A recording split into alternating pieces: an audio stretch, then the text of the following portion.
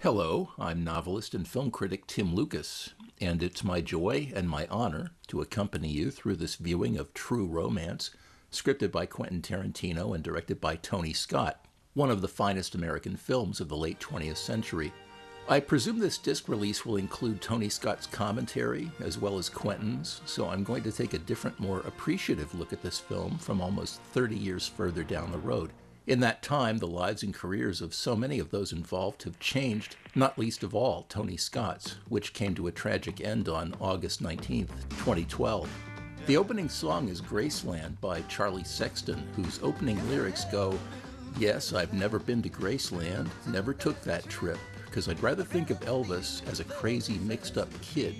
Sexton, who recorded his first album when he was only 16, wrote this song especially for the film, which explains why it has so many serendipitous lyrics, including a reference to a Georgia peach. Scott wanted an Elvis Presley original to be heard here, but the Presley estate wouldn't allow it. As the song continues to play, we punch into the first scene at the Smoky Bar, where the song is presumably playing here on the jukebox. The real-life location is the El Potro Bar at 1113 San Fernando Road in San Fernando, California. The point of the song is that we all have our own unique way of looking at Elvis Presley. Love him as we might, some of us can't take all 42 years of him, and that's partly what Clarence Worley is saying here to Lucy, played by Anna Thompson. He talks about how good-looking Elvis was, how fuckable Elvis was, how even he would fuck him if he had to, if his life depended on it, as he says, as if imagining himself as Elvis's straight sidekick in some absurd Nazi exploitation film that finds him and Elvis as captives under duress. And Lucy agrees. Live fast, die young, and leave a good-looking corpse is the ethic Clarence has taken from Elvis, and in the original drafts of the script, Quentin Tarantino gave his story a pleasing symmetry by granting Clarence's wish to live and die by this motto. Trouble is, Elvis didn't actually say that. At least he certainly didn't coin the phrase, and he sure as hell didn't live it. The phrase became a popular quotable in the wake of James Dean's early death in 1955, but when it was said then, it was quoting actor John Derek, a line that he spoke in the 1949 film Knock on Any Door. The line had actually originated in the novel upon which the film was based, written by a relatively uncelebrated African-American novelist named Willard Motley, who died in 1965. So Clarence's idea of Elvis Presley is a delusion from the get-go, but it's also a romantic delusion. And when you don't have a real romance going on, you pick 'em where you find 'em. Clarence, in his romantic idea of himself, bred in the Americana of rockabilly, kung fu movies, and Marvel Comics, is the grasshopper to Elvis's Master Po, or thinks he is. Throughout this get-acquainted conversation, Anna scarcely says a word, but we can tell just by looking at her that she is just as haunted by the specter of Marilyn Monroe as Clarence is by Elvis. A lot of people have romantic thoughts about their heroes and heroines. Trouble is, too many of them died too late. The title of this film is generic in the same way the title of Tarantino's next script, Pulp Fiction, would also be. Both titles refer to a kind of magazine that is no longer being published, and which has become marginalized over time, seen as trash, but nevertheless is treasured and much sought after by new generations of fans. In both cases, these titles represent a proud reclamation and revolution of genre. This sequence takes us from night to dawn in the Motor City of Detroit, Michigan. The steel drum composition you're hearing under me is called You're So Cool by Hans Zimmer.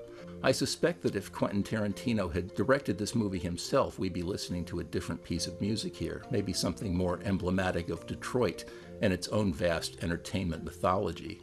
In his draft of August 1992, he suggested When a Man Loves a Woman by Percy Sledge. What a cast, eh? Virtually everyone in this film went on to become some kind of star or movie myth or cinematic shorthand. It's rather overwhelming to go back and see this film again and realize what fertile soil it really was. It pretty much handed Hollywood its next 2 decades of currency.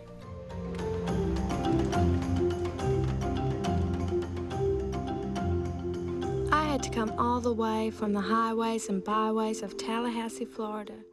It was Tarantino's original idea to introduce Drexel Spivey at this time, to give us a couple of seemingly unrelated parallel stories destined to collide, but Tony Scott takes a different tack. Coinstantaneously with Zimmer's screen credit is the introduction of our heroine, Alabama Whitman, played by Patricia Arquette. Much as Clarence has been introduced to make a predominantly vocal or verbal impression, Alabama comes to us as a disembodied voice at first, the voice of the words she's committing to a personal diary. Whereas Clarence is a more outgoing voice, Alabama's voice, as a woman, is more suppressed, internal, perhaps because up to now she's always been involved with abusive men. Usually that's the way it goes. But everyone... When Alabama arrives at the Vista Theater in her leopard skin coat and buys a ticket to see the Street Fighter trilogy, the film's illusion of Detroit sort of collapses. The Vista is a well-known Los Angeles landmark located at 4473 Sunset. Tony Scott's screen credit coincides with a close shot of Japanese actor Chiba Shinichi, better known as Sonny Chiba, who would later play Swordmaster Hattori Hanzo in Tarantino's Kill Bill. The dubbed soundtrack that we hear is an essential component of the charm of the Street Fighter films, especially for those of us who saw them when they were new, circa late 1974, early 1975. I've already described True Romance as having a fertilizing effect on Hollywood cinema over the following 2 decades, and Chiba's star turn in the Toei Company production The Street Fighter had the same effect, first in Asian countries, but especially after it was bought for U.S. distribution by New Line Cinema. It was the first U.S. release to receive an X rating from the MPAA solely for its violent content, which alone would endear it to Quentin Tarantino. There were certainly other films, earlier films, that could have earned that distinction, like Mark of the Devil, whose distributor Hallmark Films got into trouble with the MPAA by promoting the film as the first to ever be rated V for violence. But it, and other pretenders like Whirlpool or The Last House on the Left, had nudity or sexual content as well as extreme violence. Street Fighter actually complements a head blow with the X-ray image of a skull being fractured, and later cuts from a crotch grab to a steaming fistful of viscera that Chiba sniffs with the sweetness of victory. Just one of the ways to confirm that this movie changed the world is that you can now get all 3 Street Fighter films as a Blu-ray box set and have your own date night at home. In the beginning of the movie, he was hired to get this guy... You've got popcorn all over you. Thanks. Is he supposed to be a good guy? Well, he ain't so much a good guy as he's just a bad motherfucker. I mean, he gets paid by people to fuck guys up, you know?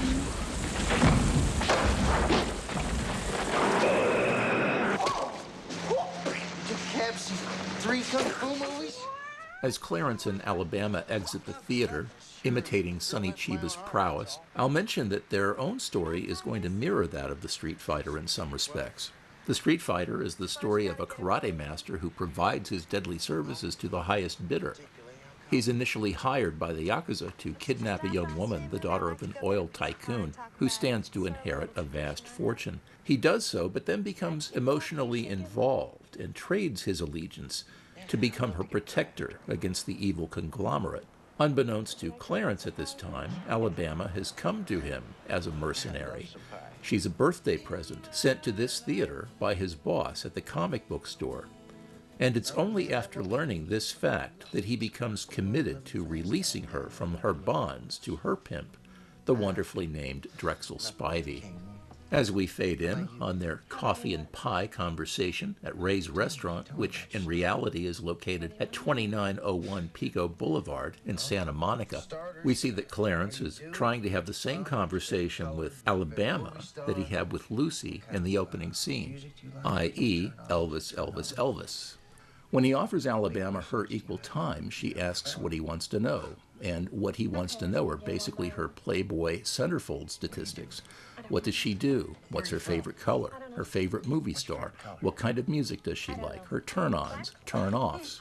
Clarence only knows how to communicate with women by turning into a Playmate questionnaire. Nevertheless, some truth comes out of her initial evasions. Her favorite music is Phil Spector girl group stuff like He's a Rebel. When Clarence met Alabama, I'm not sure that he was a rebel because pretty much everyone likes Elvis. My own grandmother loved Elvis and owned several of his albums before I started buying my own in 1962. But I'm sure that He's a Rebel detail sticks with Clarence because, first of all, he looks the part, but also because that is the template that attracts her, a template bred from her musical preferences. And a template, it must be noted, that's led her to make some bad choices about boyfriends in the past, not to mention choices about occupation. When Clarence asks her something more direct, like, why me, she withholds the truth. The gift she represents won't really begin to be seen or understood until after they've made love. I had to dump my popcorn all over you. I get the check. Where to next? Can I peek? Don't peek. Keep your eyes shut, all right? All right, I'm turning the lights on. We never see the exterior of this comic book store where Clarence works, but in later dialogue he refers to it as Heroes for Sale. Heroes for Sale is also the title of a 1933 William Wellman picture, in which Richard Barthelmess plays a World War I veteran seriously wounded in the line of duty who returns home addicted to morphine.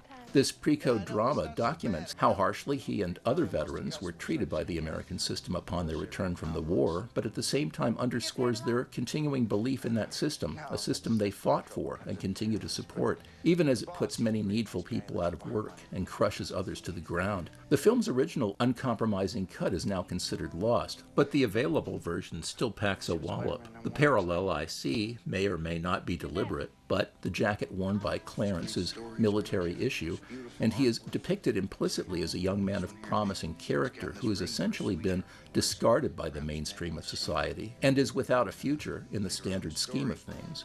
His broken home has a lot to do with this. He's been let down by the American fantasy of the perfect family. He lives on the margins and survives on whatever comes his way. When Clarence asks Alabama if she wants to see what Spider-Man #1 looks like, this is another deeply personal disclosure being offered. As originally created by Stan Lee and artist Steve Ditko, Spider-Man is not just a superhero.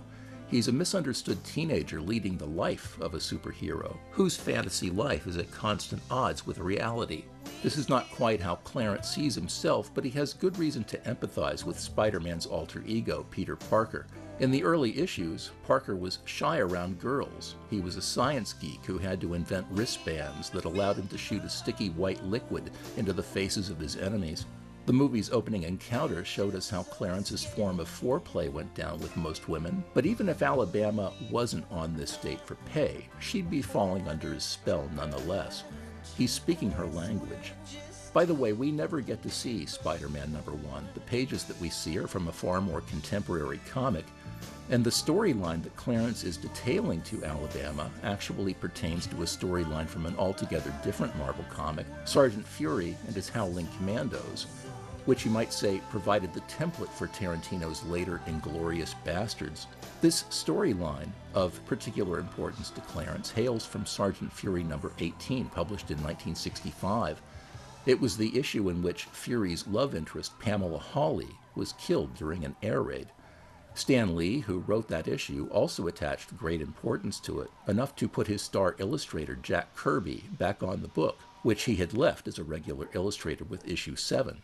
That issue is truly revered by Marvel fans, and it foreshadows the much better known and still more traumatic death of Peter Parker's girlfriend Gwen Stacy in The Amazing Spider-Man numbers 121 through 122, which may be how Clarence got around to talking Sergeant Fury trivia with the spellbound Alabama.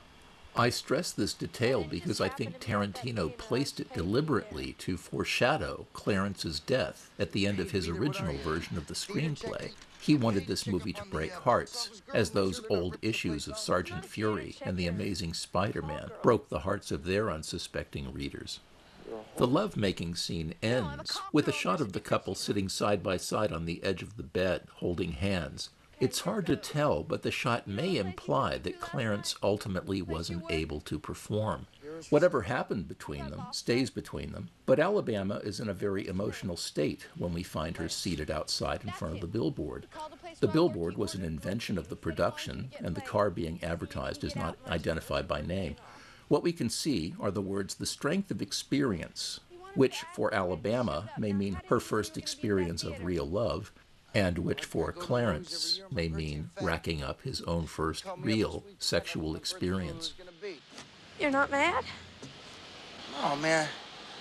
Can't tell you, that was one of the best times I ever had. It was. You know, I knew something must be rotten in Denmark. There was no way you could like me that much. I mean, I can't tell you how relieved I was when you took off your dress. You didn't have a dick. Stop being so fucking calm about all this. Go look in your house. There's a note on your TV, and all it says is Dear Clarence, because I couldn't write anymore. So I just said, Alabama, come clean. And just tell him what's what, and if he tells you to go back to Drexel... The steel drums theme returns as Alabama sheds her disguise and stands before Clarence, still more truly naked. I've been a call girl for exactly 4 days, and you're my third customer. I want you to know that I am not damaged goods. This is where we find the first mention of Alabama's pimp, Drexel Spivey. I'll talk more about Drexel at the appropriate time, but right now I want to talk about these two, Clarence and Alabama. While going back and reading a number of the U.S. newspaper reviews of True Romance, dating from its initial release, I was surprised and disturbed to see how often reviewers referred to Alabama as nothing more than a hooker, and to Clarence as a psychotic killer who lives in a fantasy world of comic books and crap movies who's suddenly forced to make real-world decisions. Seriously, if that's all you can see in these characters, you need to look a bit deeper and learn how to watch a movie. So what makes these two a perfect couple? To start with, as we've seen, they both have movies in common, and they are undeterred by triple features, which tells us that they are specifically into movies as pure escapism. Why so-called trashy movies? Maybe because life has treated them both like trash. In a darkened flea pit theater, showing 3 Sonny Chiba movies is probably the only place these two ever could have met.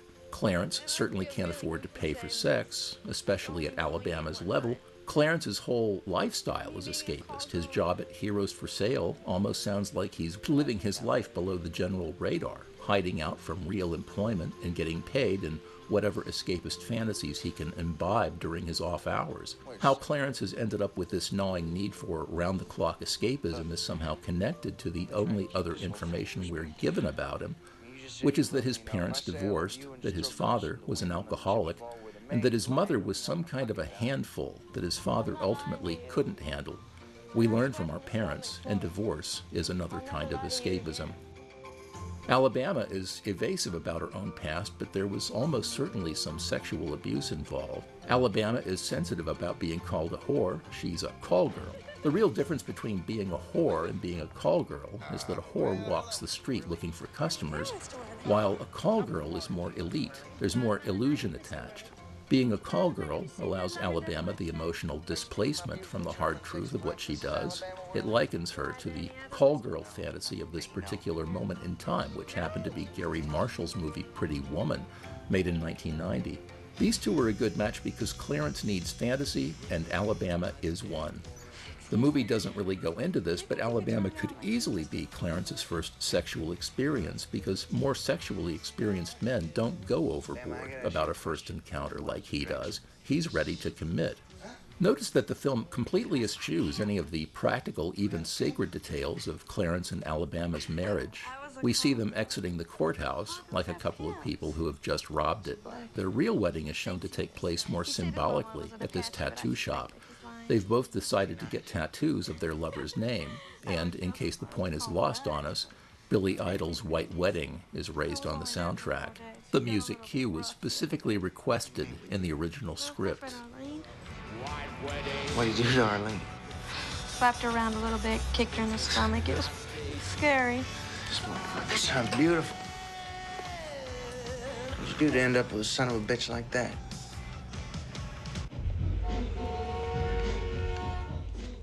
This is the sequence that Tarantino originally envisioned as coming directly after the opening scene in the bar. The music in the background is Skinny, Can't Get Enough by Jive Records recording artist The Skinny Boys. Skinny being slang for gossip, which is what this menacing crew is giggling over. Stories told out at school about how black and white men differ in their attitudes toward cunnilingus. This is one area in which Drexel admits to being a white man. Nigga, you smoke enough sherm, your dumb ass will do a lot of motherfucking things. You be up in there sucking niggas. Here we have Gary Oldman doing his very best work as Drexel. At the time of filming, he was seen more than any other contemporary actor as a man of 1,000 faces. He had played Sid Vicious, Joe Orton, Lee Harvey Oswald, and Count Dracula. In fact, the cloudy contact lens he's wearing here was a souvenir of his Dracula makeup for Francis Ford Coppola. Already on his way out of the film is Samuel L. Jackson, making his first appearance in a Quentin Tarantino role as Big Don. There's a conspicuous edit around 19 minutes and 45 seconds where the N-word was omitted from Jackson's dialogue, and a few crude references to actress Jane Kennedy were also cut from early drafts. Filling out the ensemble cast are Paul Bates as Marty and Lawrence Mason as Floyd D. And that is all we need to know about Drexel moving forward.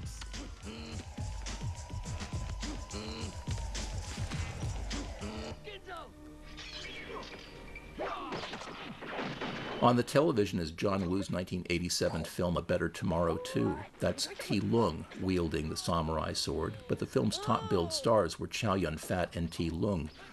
True Romance was made in 1992, A Better Tomorrow in 1987. At the time True Romance was made, only collectors on the cutting edge of Hong Kong cinema consciousness would have owned A Better Tomorrow 2, and it would most likely be a bootleg VHS or an import Laserdisc.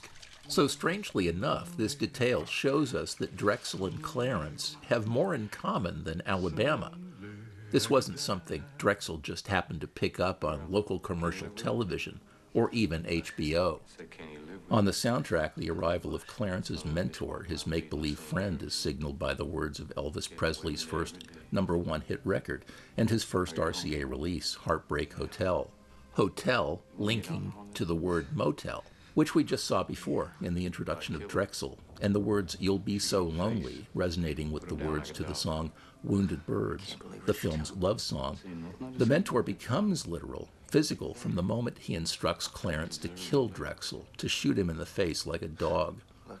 The mentor is wearing the likeness of the golden suit that Elvis wore on the cover of his early greatest hits album, 50 Million Elvis Fans Can't Be Wrong, first released in 1959.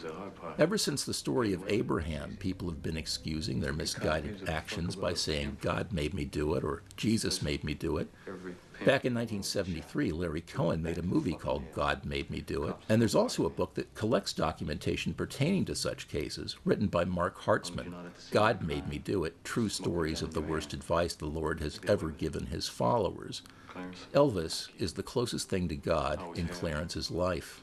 Clarence has donned an M65 field jacket. There are now places online where you can buy exact replicas of this jacket if for some reason Clarence Worley is your personal mentor. The wardrobe person on this film was really on the ball when selecting this. Woody Allen and Richard Dreyfuss wear the same jacket when they go courting women in Annie Hall and The Goodbye Girl. And it's also generally the same apparel that Robert De Niro wears into his final battle in Taxi Driver. Love is a battlefield. The screen chemistry between these two is absolutely remarkable.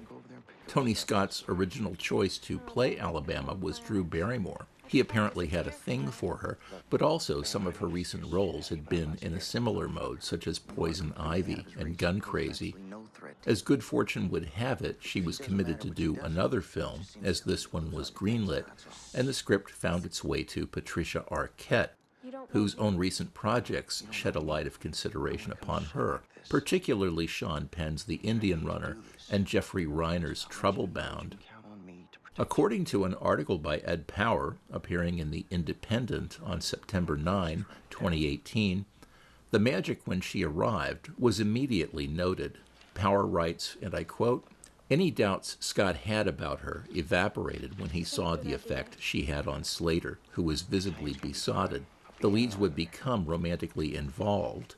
It was love at first sight," Slater recalled, "but working with Patricia was tricky because I was in a relationship. We both made attempts to be professional, but at that age, it was difficult." End quote.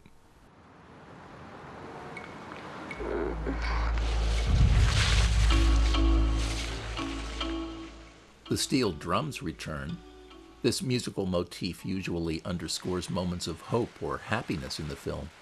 And since Clarence can't be too happy about going out into the cold night to do this, I imagine he's hoping that he's not making the biggest mistake of his life. They say that Detroit is one of the less attractive cities in the United States, but somehow director of photography Jeffrey Kimball made this little slum area look positively ravishing. He had started out as a camera assistant to Fenton Hamilton on Larry Cohen's It's Alive and to John Bailey on Paul Schrader's Cat People. His previous achievements as a DP were relatively few, but they included Matthew Robbins' The Legend of Billie Jean and three powerhouses for Tony Scott: Top Gun, Beverly Hills Cop 2, and Revenge. In 2002 and 2003, he got to work for John Woo on the films Wind Talkers and Paycheck. He also shot Be Cool, F. Gary Gray's adaptation of Elmore Leonard's novel, starring John Travolta and Uma Thurman, which makes it a cousin of sorts to the Tarantino universe.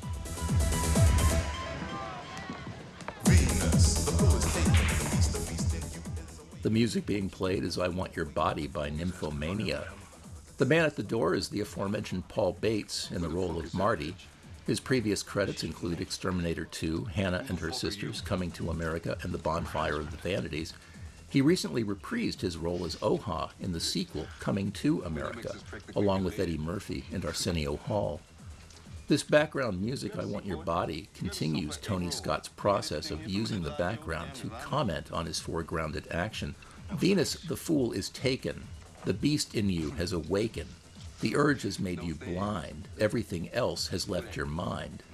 And the title phrase, I Want Your Body, becomes a double entendre for Clarence wanting to see Drexel dead. In an interview with Jamie Portman of the Edmonton Journal, Quentin Tarantino explained, quote, "What I like about Clarence is that he's not even acting in self-defense, but makes a choice to go in there and kill this pimp. I think Clarence is very human. Everything he knows about comes from the movie, so when he goes to take this guy out, he thinks he's doing what a movie does. Instead, he enters the real world," end quote. In the same article, Christian Slater said this about Clarence Worley, quote, "I really like him. I don't think he's a jerk. I think he's very confused, very sweet, very sensitive. His aggression probably comes from all the movies he's seen, kung fu films, plus heavy stuff like Taxi Driver and Mean Streets," end quote. This is all very true, but the same can be said about Drexel Spivey. TV over there since you've been in the room as a woman with her breasts is hanging out. You didn't even bother to look. You just been clocking me. I know I'm pretty, but I ain't as pretty as a couple of titties. Drexel calls Clarence out as a coward because in the midst of this confrontation, he's not relaxed enough to take a look at the sexy action unfolding on the TV screens all over his lair. But Clarence gains the immediate upper hand. To Drexel, the movie is just a pair of naked breasts, or breastises, as he says. But Clarence fires back with the ultimate cool. He doesn't need to look at the movie, which he promptly identifies as the Mac without so much as a second glance. And he tells Drexel it's a movie that he first saw 7 years ago. A 1973 film by Michael Campus, The Mac is the story of Goldie, played by Max Julien, who is released after serving 5 years in the penitentiary and rises to the position of king pimp in his city, much to the annoyance of the mob and a couple of crooked cops in the mob's pocket. To a self-made man like Drexel, the Mac proposes just the sort of hero that he would look up to as a personal model and hero. Goldie would be to him what Sonny Chiba or Spider-Man is to Clarence. You know what we got here? Motherfucking Charlie Bronson. Mr. Majestic. Look at here. Drexel's comparison of Christian Slater to Charles Bronson is another movie reference because Bronson was often cast as an Avenger, most notably in Sergio Leone's Once Upon a Time in the West and the Death Wish movies. Drexel specifically mentions Mr. Majestic, another revenge fantasy in which Bronson played a melon farmer. If you see that movie, you'll see a lot of cantaloupes being shot and blown to smithereens. And you might think that cantaloupes are a deliberate foreshadowing of something that Christopher Walken's Vincenzo Cacotti says later in the picture. But Christopher Walken improvised that line on the spot. It's just a happy coincidence. If anyone in this movie is a cantaloupe, it's Drexel. Come here, mother! Tony Scott was an interesting choice to direct this picture. First of all, he was the younger brother of Ridley Scott, one of the more iconic filmmakers of the 1980s and 90s. Tony had started out making his own films in 1969, a couple of shorts and one well-received film for BBC. But his subsequent adventures took him in the direction of working in television commercials, which he did very successfully for about 15 years. It was not until 1983 that he made his next feature, The Hunger, starring Catherine Deneuve, Susan Sarandon, and David Bowie, whose elliptical storytelling, potent imagery, and musical sensibility took a giant step toward merging music video with narrative cinema. But it wasn't a box office success. It took him 4 years to get another offer to direct. As he told Katie Rich of Cinema Blend, quote, "Don Simpson saw The Hunger channel surfing at 3 a.m. I think he was high. And he actually saw a Saab commercial that I shot with a jet racing car. Then he saw The Hunger, and him and Jerry Bruckheimer called me," end quote. The result of that call was Tony Scott directing Top Gun, the highest-grossing film of 1986, returning almost $357 million on a $15 million investment. Clarence Horley? It sounds almost like a nigger name. I don't know where you live. 4900 160th Street, apartment 48. I want to point out here that Drexel finds Clarence's ID card inside his wallet. This is only the first time our fugitive from revenge will keep the address of his secret location in plain view. In this fight sequence, we see one of Tony Scott's outstanding traits as a director. He was a master in terms of action scenes. He knew how to cut action and marry it to music for maximum impact. What we see here is a perfect marriage of music and montage. Another thing to acknowledge about Tony Scott is something he said about himself in a 2009 interview with Katie Rich for Cinema Blend. Quote, "I'm a plagiarist," he admitted. "I always look back at other movies and I steal, but I steal well and I reinvent," end quote. The same can be said of Quentin Tarantino, and often is by his online critics, who love to point out how many ideas or musical cues he's taken from Hong Kong cinema, blaxploitation cinema, spaghetti western cinema, and so forth. But to say this is to miss the point. Tarantino uses these sources as knowing points of reference to produce major chords of association within the viewer. The song Across 110th Street doesn't open Jackie Brown because they're both blaxploitation pictures, because neither of them really is. If we know the movie Across 110th Street, it's easier to see that what it shares in common with Jackie Brown is the fear of someone who is in or approaching their 60s and doesn't have enough money in the bank to see them through their old age because they've never lived outside the law. That's a heavy chord. And if your film viewing sophistication isn't up to catching that reference and the deeper meaning behind it, then you just miss out. And a lot of people do. I mean, Christ, he's not worth one of your tears. Would you rather have been me? Is that it? Huh? Is that what you want? I mean, do you love him? Do you love him? I said, do you fucking love him? Huh? I think what you did was... What? I think what you did... What? ...was so romantic.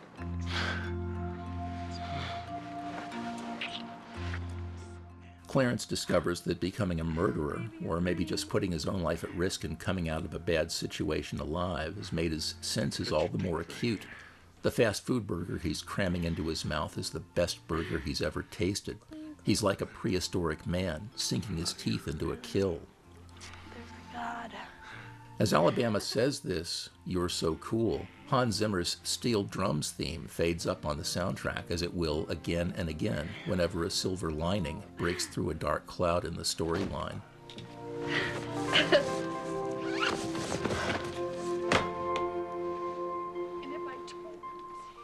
Ladies and gentlemen, we have a plot. In drafts of the script going all the way up to August 1992, which incorporated Roger Avery's rewrite of the finale, the contents of this suitcase were kept secret from us, the viewers, until Dick Ritchie gets his first look inside it. The scene we just saw, cut from Alabama saying, "Clarence, those aren't my clothes," to this one, in which the movie introduces Clarence's father, Clifford Worley, played by Dennis Hopper. He's singing a song to himself, or perhaps to his pet dog, Rommel. That song is Itty Bitty Tear, a song popularized by the folk singer and actor Burl Ives. And Tarantino's script names it specifically, showing an incredible insight into the character and his role in this overall drama. I think this is actually one of the most powerful associations of character to song that I've ever taken notice of in a film. The lyric, "An itty bitty tear let me down, spoiled my act as a clown." In the context of the song, a lover's confession of his own false bravado in the face of his loved one's leave-taking. This foretells not only Clarence's imminent return and immediate departure from his life after many years spent apart, but also what Clifford is later obliged to do in order to protect his son's life, the way he stands up to Vincenzo Coccati and his men, by going into his bravura story about how the Moors conquered Sicily. Of course, the itty-bitty tear in that case will be Clarence's handwritten address, left in plain view on Worley's refrigerator, which makes the entire confrontation unnecessary. With our first interior of the trailer home in which Clifford Worley lives, one of the first things we see is that aquarium, which brings back to mind that fierce body slam of Drexel's against the wall of aquariums in his digs. The character details the film gives us about Clifford Worley were all part of Tarantino's early scripts. He's clearly identified as a security guard. It is quite specific that he has no alcohol on the premises. That line where he says he can drink beer, but he doesn't. He's also a former cop, so we can piece together that his drinking, his addiction issues may have compromised him in some way, got him bumped off the force, so that he's now divorced and wearing a badge in this lesser capacity. The role is so ideally cast, we could easily believe that these were notes that Hopper himself suggested as the movie was in pre-production. Hopper was himself a recovering alcoholic, and in his relatively brief time on screen, he creates a vulnerable, repentant, thoroughly three-dimensional character. This moment, too, when he tries to absorb the news of his son's marriage, there's so much tied up in it. In the pause he takes, we can see him looking at Alabama, who he's just met, and trying to size up whether this is going to be a good thing or a big mistake. And if it is a mistake, who is he to say so, given his own disastrous history with his son and family? There is some awful family backstory lurking between the lines here. Ain't she the sweetest goddamn thing you ever saw in your whole life? Is she a four-alarm fire or what? She seems barely audible on the soundtrack here is Shelby Lynn's song, "I Need a Heart to Come Home To," which underscores the tensions that we feel at the edges of this reunion. As someone who grew up in the 1960s, my first awareness of Dennis Hopper came from the movies that he made in association with Roger Corman. Curtis Harrington's Night Tide, Queen of Blood, and The Trip. I didn't even recognize him as the same person in Easy Rider the first time that I saw it. I had difficulty believing that the actor and director could have been the same man. Because I wasn't into Westerns back then, I had completely overlooked the impressive legacy that he'd already left behind in Gunfight at the OK Corral, From Hell to Texas, and TV series like Gunsmoke, Bonanza, The Rifleman, Cheyenne, and Sugarfoot, much less Giant or Rebel Without a Cause. But I got to experience most of Hopper's career in real time, as it were. But I was always intrigued by the fact, in my opinion it's a fact, that he was making incredible films. At the same time, so many people were writing him off as a complete disaster. Personally, he might have been, but The Last Movie is an incredible film. Out of the Blue is an incredible film. And I think it was that film that got him the role of Frank Booth in Blue Velvet, a role that Hopper boldly told David Lynch he was born to play.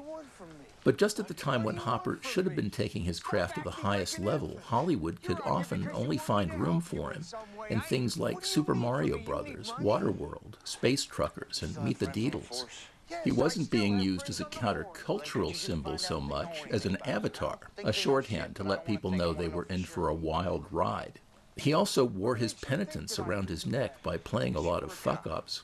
Hopper died in 2010 at the age of 74, and I would have to say that very few of the films and television shows in which he starred over the last 20 years of his life were worthy of him. But True Romance truly is. Without question, it's one of the very best things he ever did, and it may have given him the finest scene he ever played. When I wouldn't see you for a year and a half to 2 years, did I ever get in your shit about it? And that whole fucking time you were drunk, did I ever get mad and point my finger at you? No, I never did. Everybody else did, but I didn't. Christian Slater was born in 1969 to a New York stage and television actor, Michael Hawkins, and a casting agent, Mary Jo Slater. And he appeared in a number of TV projects and series as a child actor. He appeared in such films as The Name of the Rose and Tucker, The Man in His Dream, but his career only started to take off with his role in Michael Laughlin's cult comedy Heathers. His role as J.D. in that movie can be seen as a preparation for True Romance, a dry run of the darker side of Clarence. The movie itself can be seen in some ways as a dark comedy variant of this story. Then followed a number of movies which we may not think of as Christian Slater movies, like Star Trek IV, The Undiscovered Country, and Fern Gully, The Last Rainforest. But he scored another impressive performance in Tony Bill's Untamed Heart opposite Marisa Tomei, in which he played a character named Adam, who has a serious heart condition, but nevertheless saves Tomei from a physical attack. Adam is very much akin to the shy, introverted side of Clarence. But as Slater said in an interview at the time of this film's release, he felt that he had to play Clarence because he was such an outgoing, reckless character, everything that was in himself that he had to suppress in order to play Adam. Now the action shifts without any preliminary topical identification to Los Angeles, where Clarence's friend Dick Ritchie, played by Michael Rappaport, is gearing up to audition for a supporting role on the new T.J. Hooker. Conchata Ferro plays Agent Mary Louise Ravencroft. You may remember her from various television series, including L.A. Law, B.J. and the Bear, Hearts of Fire, and E.R., though unfortunately not the first season episode of E.R. that Quentin Tarantino directed. She died in October 2020 at the age of 77. The scene of Dick's audition may seem like a one-joke situation because he's obviously been on pins and needles awaiting this meeting, and it's over in less than a minute. But Dick's particular plight reinforces the other character arcs in the picture. He's another guy in this story who's trying to make the leap from fact into fiction, which is pretty much the American dream. Well, they found nothing. In fact, they think it's drug-related. Drug-related? Why drug-related? Well, apparently Drexel had his big toe stuck in that shit. Really? Drexel had an association with a fellow named Blue Lou Boyle. Name mean anything to you? No. Well, if you don't hang around his circle, no reason it should. Why, who is he? Gangster, drug dealer, somebody that you don't want on your ass. Now look, Clarence, the more... Cliff here mentions Blue Lou Boyle, the mob kingpin Vincenzo Cacotti works for. He remains off-screen in the film, but he had scenes in Tarantino's early drafts, which stuck long enough for Robert De Niro to have been cast in the role, but it was eliminated before the 3-month shoot began on September 24th, 1992. And once you leave town, I wouldn't even worry about it. Thanks a lot, Daddy. You really came through for me. Once Clarence tells his father that he really came through for him, the steel drum theme, He's So Cool, fades up once again on the soundtrack. As before, it denotes a turn of optimism in its predominantly dark storyline. Alabama, I like her. And I think you make a real cute couple. Yeah, well, now you stay out of trouble. Remember, you got a wife to think about now. Quit fucking around. Son, I love you.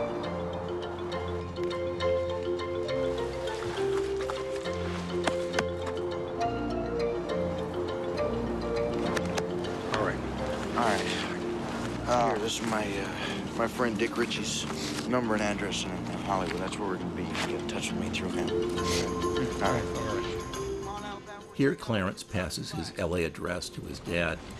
That piece of paper is going to become analogous to the itty-bitty tear I mentioned earlier, which will let him down, making all the pain he's going to suffer unnecessary, and his heroism in the face of death without point. We'll send you a postcard from Hollywood, all right? Now, Bama. Yes, sir? Take care of that one for me. Don't worry, Daddy. I'm gonna keep this fella on a short leash. As the sun sets slowly in the west, we bid you a fond farewell.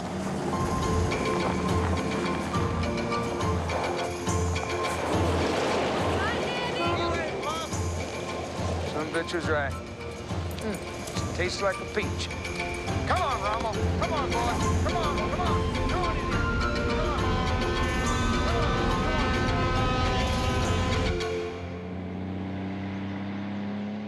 Now Clarence puts in a call to his Hollywood pal Dick Ritchie, who answers sitting on the toilet. Again, the musical cue is very much on the nose. It's Chantilly Lace, performed by the Big Bopper, the professional name of Texas singer-songwriter, disc jockey J.P. Richardson Jr. The Big Bopper, of course, was one of the passengers on the ill-fated plane that took the lives of Buddy Holly, Ritchie Valens, and others on February 3rd, 1959, the day the music died. The song is on the nose because it illustrates a phone call while being lyrically in the form of a phone call.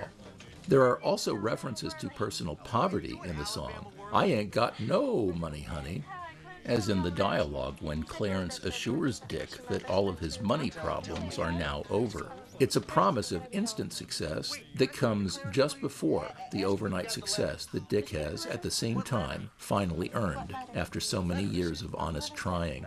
Dick and Clarence have been friends for a long time, but while Clarence stayed in Detroit and buried himself in comic books and triple features, Dick got himself out to Hollywood and took a positive, constructive, and most of all, realistic approach to realizing his ambitions, ambitions being the proactive form of dreams. Clarence is about to re-enter Dick's life story with his suitcase full of cocaine and his dreams of striking it rich, and it's probably the film's subtlest subplot, how Clarence's fantasy situation and the extent to which he lets his life be ruled by dreams actually bump his best friend's hard work off a track that's finally headed for success. In the script, when Dick looks through his mail for Clarence's letter, Tarantino specifies that the envelopes are from Southern California Gas Company, Group W, Fossen Kemp Photography, and the Columbia Record and Tape Club. It tells you as much about this guy as the opening photographs on the wall in Rear Window tell us about Jeff Jeffries. Why do you use up the last piece of toilet paper? Girl, make me act so funny. Make me spend my money. Make me feel real loose like a long-necked goose. Like a... Oh, baby, that's what I like.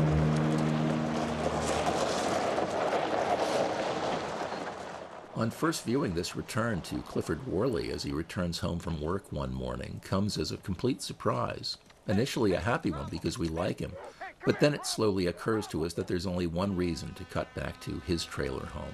The black dog crossing in front of his car hints at this, the proverbial black dog at one's doorstep. When this other dog scampers away and Rommel dashes off in pursuit of it, we get the idea that it must be a bitch in heat, and a fortunate diversion that rescues Rommel from any misadventure he might have suffered at the hands of Vincenzo Caccati and his men. And now we come to the film's centerpiece and masterpiece. Christopher Walken, immediately and effortlessly intimidating as Vincenzo Caccati. I once got to meet Christopher Walken when I visited the set of David Cronenberg's The Dead Zone, and the most surprising thing I discovered about him is that this immensely powerful actor can actually enter a room without anyone noticing him.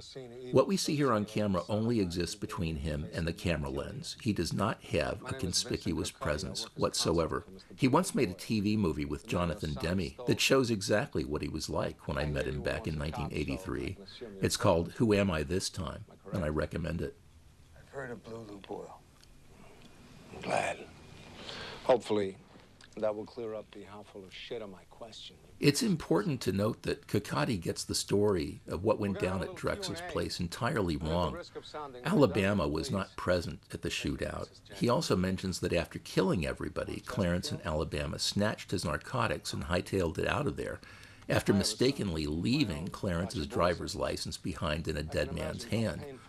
A, quote, whore hiding in the commode, end quote, filled in all of these narrative details. This is a key bit of dialogue, too important to lose, but it invalidated Tarantino's original intention of revealing the contents of the suitcase later. Caccati has already told us the suitcase is stuffed with narcotics in this scene, so maybe Quentin was thinking that detail might be disregarded like all the other errors in the hiding whore's account of the meeting, and it would later surprise us by being revealed as true. But it would have created a complication, a snag in the proceedings, and it was better to just play it straight. It's also better to become aware of the narcotics just as Clarence and Alabama do. It not only bonds us more tightly to them, it makes better sense of their subsequent actions. Talk to your neighbors. They saw a Cadillac. Purple Cadillac. Clarence's purple Cadillac. Speaking of that purple Cadillac, after this film was completed, Tony Scott made a present of it to Patricia Arquette. Walken is surrounded here by his entourage, consisting of Victor Argo as Lenny, Frank Adonis as Frankie, Paul Ben Victor as Luca, and stationed just behind Hopper, a young, relatively trim, still hungry young actor by the name of James Gandolfini. He plays Virgil. Gandolfini barely registers here, but he'll have his star turn later on. Victor Argo, whom you see in the background wearing a hat, brings a certain amount of baggage to this role, having appeared in Boxcar Bertha, Mean Streets, The Dawn is Dead, Raw Deal, Crimes and Misdemeanors, and Bad Lieutenant. 3 years before this film, he played Roy Bishop, the cop adversary to Walken's vicious Frank White in Abel Ferrara's King of New York. Walken's preamble to this encounter is a magnificent, flamboyant piece of acting, perfectly judged and enunciated. The script I've read online may have been fine-tuned later, but at one point, instead of following the script and saying that Clarence and Alabama came into the room blastin', Walken swaps out that key word and changes it to blazin', and it adds tremendously to the cinematic quality of the language. Of course, after Tarantino saw the results of this scene, he entrusted another classic soliloquy to Walken, that of Captain Coons, who tells the great story of the legacy of Butch's father's watch in Pulp Fiction, which is not only fall-on-the-floor hilarious, but one of the most vicious indictments of war and misplaced patriotism ever committed to paper or celluloid. A scene like this gives me pause to contemplate the real importance of what we call cinematic.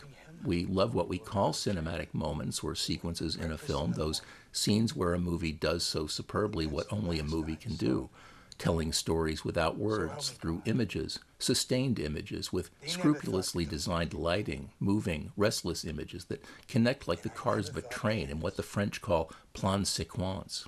There is no doubt that such scenes are very special, but is this sequence of one man talking and another man listening no less cinematic? How many screenwriters can you think of whose words are cinematic? Better still, how many directors can you think of who are known primarily for the way they wield the written word? There simply aren't that many.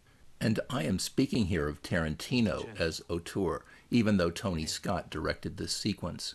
In his documentary Journey Through French Cinema, the late filmmaker Bertrand Tavernier singles out Sacha Guitry as being comparable to Quentin Tarantino, as someone whose films are driven by language, by how characters are defined by what they say and how they say it.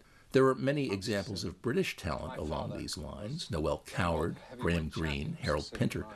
I would also include in that category Alfred Hitchcock, who seldom took credit for his script additions. Hitchcock was almost a pointillist with dialogue. Psycho, in particular, is a stunning case where almost everything that is said has some resonance elsewhere in the story. As for American filmmakers, I think we have just a few real examples, and they would be Preston Sturges, Samuel Fuller, and Quentin Tarantino. Tarantino's particular gift is his audacity, his panache, the way he loves to make an audience squirm with discomfort at times. Before I do some damage, you won't walk away from. Could I have one of those Chesterfields now? Sure. Can I have one of those Chesterfields now? Is a perfectly conceived line. I can't salute it long enough. But my salute is not only for Tarantino, but also for Hopper, because these words appear word for word in the script. All of this does. But if you just read that line off the page, one tends to gulp it down, to race through it. Because the words are outrageous, unprecedented in a movie, even though something in them harkens back to the insecurities that led Othello to commit murder once upon a time. But in his performance, Hopper doesn't do that. He slows it down and plays it like a ballet dancer. He gives us the courage of a man who knows he's going down because he's not about to desert his son a second time. And at the moment he says those words, "Can I have one of those Chesterfields now?" Tony Scott brings in a music cue, and it's not just any music cue, but a music cue that he's used before. This movie likes to reference movies? Well, okay then. He'll reference one of his own. Rising on the soundtrack at this point is the flower duet from Leo Delibes' opera L'Acme, first performed at the Opéra Comique in Paris in April 1883, which Scott had previously used in his debut feature The Hunger under the sapphic lovemaking scene between Susan Sarandon and Catherine Deneuve.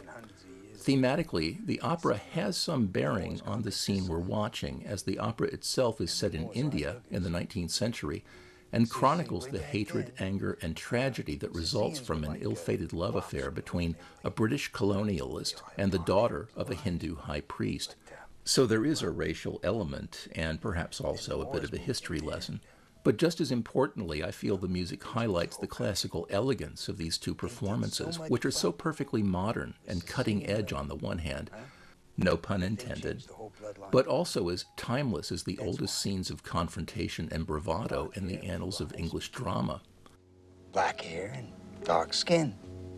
You know, it's absolutely amazing to me to think that to this day, hundreds of years later, that Sicilians still carry that nigger gene. Now this, I'm quoting history. It's written. It's a fact. It's written.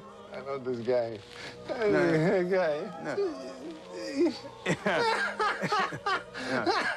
Your ancestors are niggers. Hey. Yeah. And your great-great-great-great-grandmother fucked a nigger. Oh, yeah. And she had a half-nigger kid. Now, if that's a fact, tell me, am I lying? In Tarantino's script, when Cliff says, "Now tell me, am I lying?" he follows it with this, quote, Cacotti looks at him for a moment, then jumps up, whips out an automatic, grabs hold of Cliff's hair, puts the barrel to his temple, and pumps 3 bullets through Cliff's head, end quote.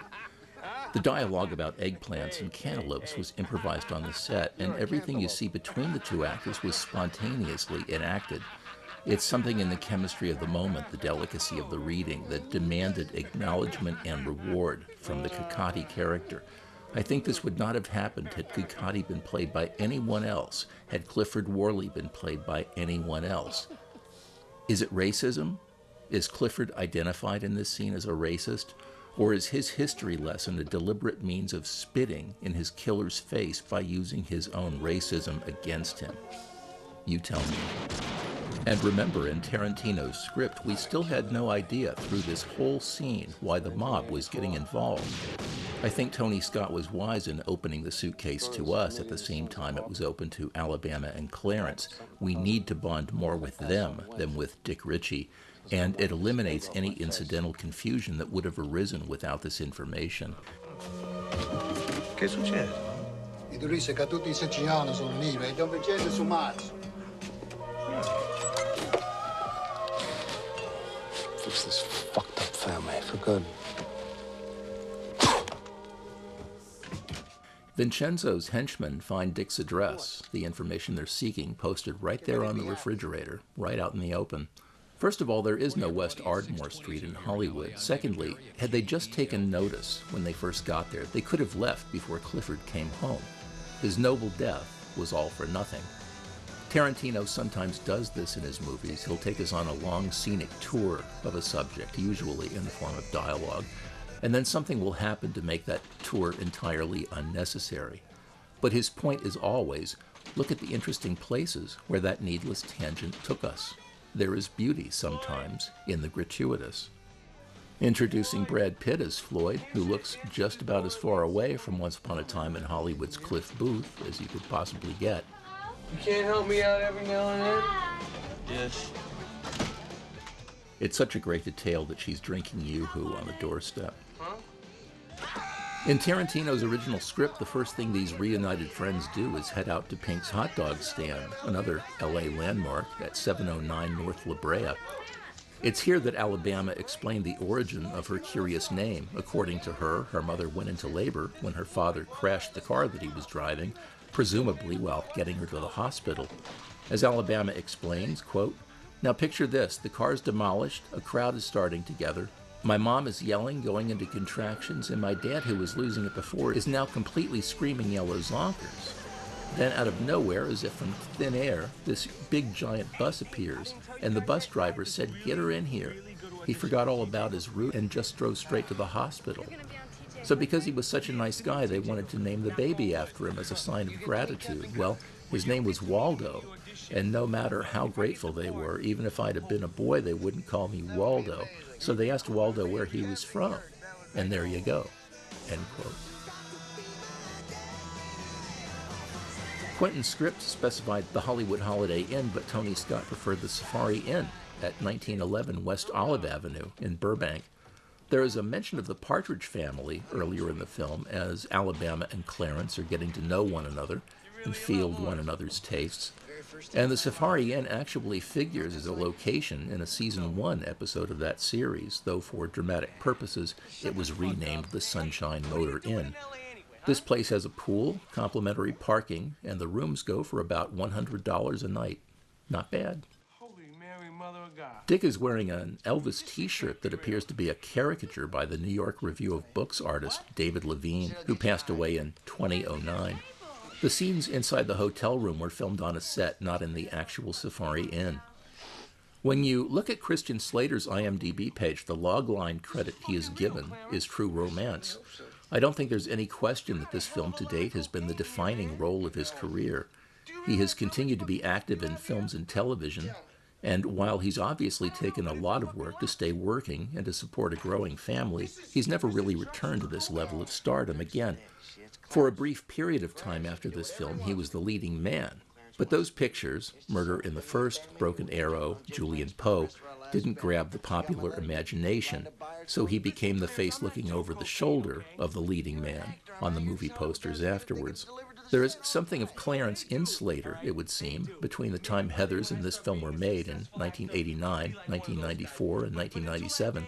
He had various run-ins with the law for resisting arrest, destruction of public property, assault with a deadly weapon, driving under the influence, and so on. In 1998, he was sentenced to serve 3 months in jail, but he was released early for good behavior. Although he's been perfectly repentant, it seems to have had a negative effect on his screen career. He made no movies between 1998 and 2000, but this was also the time in which he became a father and married for the first time. As he returned to acting, he worked a lot, sometimes keeping his face out there by accepting unbilled cameos in major new releases. In recent years, working mostly in television, he's played an unexpected diversity of characters, including Winston Churchill, Moses, Mr. Robot, and surprisingly, numerous appearances as none other than himself, Christian Slater, proving that some measure of public recognition, even stardom, remains attached to his face and his name. He continues to take risks as an actor. He played Charlotte Gainsbourg's father in Lars von Trier's controversial two-part film Nymphomaniac, and in 2003, he made a very well-received return to stage acting in a London production of One Flew Over the Cuckoo's Nest. Michael Rappaport, who plays Dick Ritchie, was a born New Yorker and started up the ladder of fame with an out-of-nowhere starring role in Anthony Drazen's unconventional neorealistic love story Zebrahead, 1982. He played Zach, a white working-class kid into hip-hop who falls in love with Dee, a black girl played by Deshaun Castle. And the story takes place where it was actually filmed, in Detroit, Michigan. So the fact that Dick Ritchie hails from Michigan links that film to this one in an interesting way. After this film, he got to do John Singleton's Higher Learning, The Basketball Diaries with Leonardo DiCaprio, Woody Allen's Mighty Aphrodite, Spike Lee's Bamboozled, and he had a couple of successful TV runs in Boston Public, The War at Home, Prison Break, and Pound Puppies. A steady, reliable working actor, he looks fondly back at True Romance as the only film he ever made that he knew was going to be great, even before it started shooting. As this group are brainstorming about the best place to meet with Lee Donowitz's flack, Elliot Blitzer, Alabama happens to see on television a glimpse of the roller coaster at Six Flags Magic Mountain in Valencia, where there are now 19 different roller coasters. This is the last place you'd expect anyone to be conducting a drug deal, and Alabama got the idea from TV, So this is another example of the film showing how outward appearances can mask the truth about people and things. Clarence is a killer, but a sweet guy. Alabama is a hooker, but a sweet girl. Dick seems to be like a real dork, but he's the only character with his head really screwed on straight. He's putting himself out there, and he's on the road to success. Elliot, played by Bronson Pinchot, is standard issue Hollywood flack. He's outwardly a man of the world, an industry insider, a sophisticate, but with an effectiveness Clarence couldn't have possibly predicted, his thin outward veneer is totally dismantled by this ride on the roller coaster. The precise coaster isn't named, but if you step through the frames, you'll see that it's the Viper, which was unveiled at Valencia's Six Flags on April 7th, 1990. According to Wikipedia, it features a 188-foot or 57-meter drop, speeds up to 70 miles or 110 kilometers per hour, has 3 vertical loops, a batwing turn that inverts riders twice, and a double corkscrew. It was initially the tallest and fastest looping coaster in the world, but the Steel Phantom at Kennywood stole that title by the time this film was made. It regained the speed record in 2000 when the Steel Phantom was discontinued.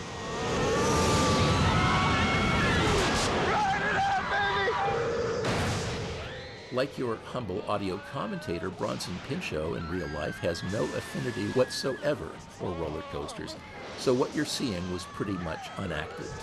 If you watch the scene frame by frame, you'll see that he is sometimes replaced in the seat next to Christian Slater by a double. I guess he couldn't be coaxed back onto the Viper for a second go. Rappaport had a similar fear of coasters, but was finally able to get through the filming of this scene with the help of some Quaaludes. Bronson Pinchot, born in May 1959, made his film debut in Risky Business, the film that turned Tom Cruise into a star. He was in Beverly Hills Cop and Beverly Hills Cop 3, but not 2, the one Tony Scott directed. I must interrupt myself to say, don't you just love the choice of product placement here? It couldn't be better. The subject of this meeting is super covert, but at the same time, its synonym is right out there in big, bold corporate logo lettering. To continue with Bronson Pinchot, he had also been featured in Martin Scorsese's After Hours and had appeared in 150 episodes of Perfect Strangers, which brought him an Emmy nomination prior to making True Romance, which was only his 8th picture. His later movies have been insignificant for the most part, and his later work in films and television includes a lot of voice work for animated projects. His most recent venues have included NCIS, Ray Donovan, and The Chilling Adventures of Sabrina. Over the past decade or so, he's also recorded more than 100 audiobooks. I salute you, fellow commentator. Some of the titles he's recorded include Flannery O'Connor's story collection Everything That Rises Must Converge, and Patricia Highsmith's selected novels and stories, which includes her famous debut thriller Strangers on a Train, so we know his taste is impeccable. Now the action shifts to film producer Lee Donowitz in transit on another of the great attractions of Los Angeles, Pacific Coast Highway. Donowitz is played by Saul Rubinek, who is often perceived as a Canadian actor because that's where his acting career effectively began. But he was actually born in a Jewish refugee camp in Bavaria. His parents were both Holocaust survivors. He was working in Canadian radio and television from the time he was a child, and as he entered his 20s, he was active with 3 different Canadian theatrical companies based in Toronto and another in New York City. He had some interesting early bit parts in films, sometimes uncredited. For example, he was a mugger in the original Death Wish, but his Canadian citizenship and extensive experience came in useful when his rise coincided with that great late 1970s, early 1980s tax shelter period in Canadian filmmaking. His early roles in films like Agency and Death Ship led to a romantic lead in Jonathan Kauffer's Woody Allen-like film Soup for One. which vaulted him into supporting roles in major Hollywood fare like Against All Odds and Oliver Stone's Wall Street. Though very much a character actor, he had another romantic lead in 1990's Falling Over Backwards, and thereafter he became increasingly visible in films like Brian De Palma's The Bonfire of the Vanities, opposite Tom Hanks, Man Trouble opposite Jack Nicholson, Unforgiven opposite Clint Eastwood, and Oliver Stone's Nixon opposite Anthony Hopkins. Since relocating to Los Angeles with his wife and family, Rubinek's career has focused more increasingly on television roles. Most recently, he's been doing a lot of work for Amazon Studios. He made a terrific Louis B. Mayer in their miniseries production of F. Scott Fitzgerald's The Last Tycoon as the manager of the Catskills Holiday Lodge in The Marvelous Mrs. Maisel, and he's also been a regular on the Al Pacino, Lena Olin series, Hunters. Lee Donowitz appears to have been a creative composite of two well-known figures in the film business. One was Oliver Stone, who was most popularly identified with his 1980 remake of Scarface, with its Swiss Alps of cocaine, and also the Vietnam-themed projects Platoon and Born on the 4th of July. He would subsequently direct Tarantino's next script, Natural Born Killers. The other was former Paramount executive turned producer Don Simpson, who is credited with conceiving the high-concept blockbuster and produced 3 of Tony Scott's previous films, Top Gun, Beverly Hills Cop 2, and Days of Thunder, as well as Flashdance. He was a well-documented cocaine addict who ended up dying on the toilet in his Bel Air mansion at the age of 52 from a reported cocktail of 21 different drugs, including cocaine, while reading a biography of Oliver Stone. You can read these and other gory details in Charles Fleming's biography, High Concept, Don Simpson and the Hollywood Culture of Success. Another surprising thing I learned about Don Simpson, his middle name was Clarence. Wants to deal with you, he'll deal with you. If he doesn't, he'll say, fuck you, and he'll walk out of the room. Did you tell him what was it? Shut up for a second. And he wants a sample bag. No problem on all counts. Great. Did you tell him it was an actor? Yes, I told him. You told him I was good? Yeah, I lied. Don Simpson ruled over Hollywood from his mansion in Bel Air, but this is how the other half lives in Hollywood, you might say. What Virgil sees on the TV is a glimpse of the movie Freejack, starring Emilio Estevez, Anthony Hopkins, Rene Russo, and Mick Jagger, a reminder of how awful TV used to look in the days before widescreen and digital. A good deal of this movie is about media images and how different people receive them. Brad Pitt's Floyd is a character out of Gilbert Shelton's underground comic, The Fabulous Furry Freak Brothers, transposed to a 1990s time frame. He's funny, but he's also a sobering example of a withdrawn personality bent on total escapism. He's at the bottom of the heap among all these characters because he doesn't want to get involved. But he's really not all that different from some of the highest paid executives in the film industry. When I say he's withdrawn so tightly that almost everything he could need is kept within arm's reach. He's got his pillows, he's got his Honey Bear bong, his fan, his little canister of deodorizer, even his DVD player is right there by his feet.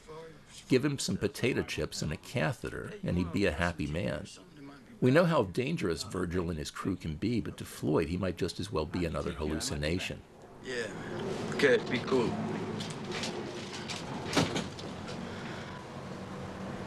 Condescend me, man. That ad-lib by Brad Pitt is hilarious, but it also tells you that what Floyd is taking into his dilated senses is taking root in him in the form of a repressed violence. Brad Pitt has said that his character is not too different from someone he used to actually be. Back in 2012, Pitt told Pierce King of PurpleRevolver.com that, quote, I was hiding out from the celebrity thing and I was smoking way too much dope. I was laying on the couch and just turning into a donut, and I really got irritated with myself. That feeling of unease was growing, and one night I just said, this is a waste, end quote. Now return to Bullet already in progress.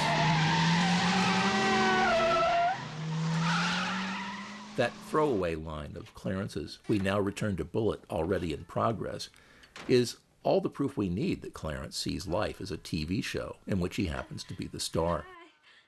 And now we're heading into a tense 10-minute sequence between Alabama and Virgil, Patricia Arquette and James Gandolfini. It's an interesting detail of the film's construction that it has a couple of 10-minute suspense sequences that are very similar. The first is the history lesson about the Moors' invasion of Sicily, and then there's this sequence. In many ways, True Romance plays exactly like any other 21st century film, but it's a 20th century film. It doesn't matter. You can still look at it as though no time has passed. However, when you look at its cast, the new generation of bright young actors it spawned, you really feel the impact of that time. And with no other actor do you feel this more so than with James Gandolfini. Of all the minor players in this film, none experienced such a quantum growth spurt as Gandolfini, and it came about entirely through his casting as Tony Soprano on David Chase's HBO series The Sopranos, which ran from 1999 through 2007. Gandolfini was a native of Westwood, New Jersey, born in 1961. The chain of events is pretty clear. After this film, he worked again with Tony Scott in his submarine thriller Crimson Tide. From that, he moved into Get Shorty, which was John Travolta's 1995 return to leading roles after his comeback in Pulp Fiction. That brings us up to the time David Chase was casting his pilot for The Sopranos. Casting director Susan Fitzgerald asked him to come in based on this scene in True Romance, which really shows a lot of the different sides that we would later see in Tony Soprano. His charm, his sexual energy around the ladies, his hair-trigger temper, his natural segues into brutal violence. No, go the other way. Okay. Gandolfini was actually cast in The Sopranos earlier than most of the other regulars on the show, which is evidence of how seminal an energy he was in the show's discovery of its own dramatic potential. Over those 6 seasons, Gandolfini did a good deal more than coming up with the definitive anti-hero. I would argue that he was the chess piece in the game between movies and television that suddenly made television the most important dramatic medium in our culture. The character of Tony Soprano didn't have a character arc that could be encompassed or absorbed in a single episode, or even a single season. David Chase and his team of writers, including such people as Terrence Winter, Matthew Weiner, Mitchell Burgess, and Robin Green, built him up in 3 dimensions, maybe 4, over 86 episodes that showed him as a husband and father, as a thug and a seeker, as a man in love and a lover of animals, as a friend and as a killer of friends, as a serial womanizer and as a little boy, as an Italian in America and as an American in Italy. He was both a captive of his situation and his own captor. He was a monster. And yet we never cared more for anyone right up to the moment when the show suddenly ripped its cord out of the wall socket and went black. That night sent shockwaves through the internet and gave us some great evidence of how closely connected we had all become online. There are several great actors in this film, actors who starred in great movies of tremendous import and impact. But because James Gandolfini was in ascent when this transition took place between the 2 main powers of media, which gave the powerful writing behind him a greater force of intimacy with his audience, I think that he may have been the most fortunate of them all. If you think of Dennis Hopper or Christopher Walken or even Samuel L. Jackson, you think of great scenes. With Gandolfini, you think of 86 hour-long episodes that you've probably watched 5 or 6 times or more, each time gleaning more and more details, more facets of his performance.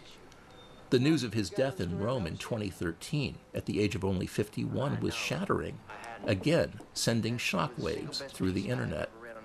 It's said that actor Tom Sizemore, who plays Detective Cody Nicholson in the film, was first cast in the role of Virgil, but he found himself uncomfortable with showing violence against a woman and asked to play one of the cops instead. It was Sizemore who suggested Gandolfini to Tony Scott, which is surprising because Gandolfini had previously worked for Tony Scott, albeit uncredited, playing, what else, a henchman in 1991's The Last Boy Scout. I've saved discussion of Patricia Arquette for this scene because I feel that this scene is the high point of her performance. She knows from the instant she returns to this room and sees Virgil that she's in serious trouble. The script tells the actor that she has to be flirtatious, that she has to seem a little stupid, at least to Virgil, that she has to be courageous, at least under the surface at first. And then she's got to be beaten down practically to the point of no return before she sees a way out of getting killed and grabs it. Virgil makes a point of admiring the spunk that she shows while she's going down, but he really underestimates her. If you read between the lines of this film, and this character specifically, that's been a leitmotif of her life all along.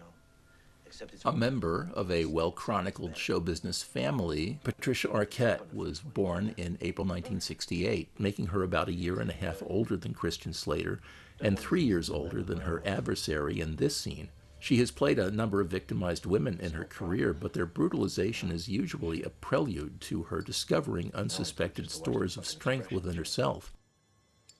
I just want to interrupt myself here to ask, is this scene not a rewrite of the scene between Vincenzo Coccati and Cliff Worley? Isn't Virgil's admiration of Alabama as he continues to chip away at her a rewrite of Coccati's approbation of Cliff just before he shoots him in the head? And isn't Virgil's last-minute discovery of the cocaine stashed under the bed a rewrite of the discovery of Dick's address, posted in plain view on the door of Cliff's refrigerator? Very often in Tarantino's films, we find a similar bivalve structure. In Reservoir Dogs, we get the preparation for the heist, and the heist, which then goes all wrong and unaccording to plan. In Death Proof, we have the act that inspires revenge, and then we get a replay of the same story in which that revenge is fulfilled. Something to ponder, but back to Patricia Arquette. Her first movie role was in A Nightmare on Elm Street 3, Dream Warriors, as Kristen Parker, a teenager traumatized by nightmares involving Freddy Krueger, who develops the power to draw other dreamers inside the arena of her dreams. It's in this analogy of lucid dreaming that she and other similarly affected survivors are organized by their therapists to fight back against Krueger as, quote, dream warriors, end quote. The movie is very much about turning the initially introverted, troubled girl into someone more empowered and outgoing. In 1992, she made Trouble Bound as the female lead opposite Michael Madsen, whose career would blast off after Reservoir Dogs, just as hers would blast off after True Romance. Another interruption. It's hard to believe that Gandolfini was so deeply into his role that he was willing to have Arquette actually stab him in the foot with that corkscrew. But wiser minds prevailed. Unless you overlook the detail, Alabama bonks Virgil on the head with a bust of Elvis Presley. I think it's the only place in the movie where his name is actually seen without obstruction. Now, to return to what I was saying about Patricia Arquette and Trouble Bound, the story of that film has tenuous similarities to True Romance. Madsen plays Harry Talbot, a convicted thief who serves his sentence and determines to grab his girlfriend and drive away to a new life in another town. Unbeknownst to them, his old criminal cohorts have stuffed a dead body in his trunk for safekeeping, which they suddenly need back. So throughout their escapist adventure, they have the mob on their tail. Then came this film, the flagship title on her IMDb page, even though she's won a Best Supporting Actress Oscar and Golden Globe Award for her work in Richard Linklater's Boyhood in 2014. She also won 2 other Golden Globes for her performances in the TV movies Escape at Dannemora 2018 and The Act 2019. And she has also won a Primetime Emmy and numerous other nominations for her lead role as Alison Dubois in Medium. However, the major subsequent role of her career in films is undoubtedly David Lynch's Lost Highway, made in 1997, which in some ways feels like the darker, more nightmarish side of this coin. It's another road picture, another story in which a man who is obsessed with her becomes obsessed with rescuing her from criminal captivity, another showdown from which she rises like some kind of unholy phoenix.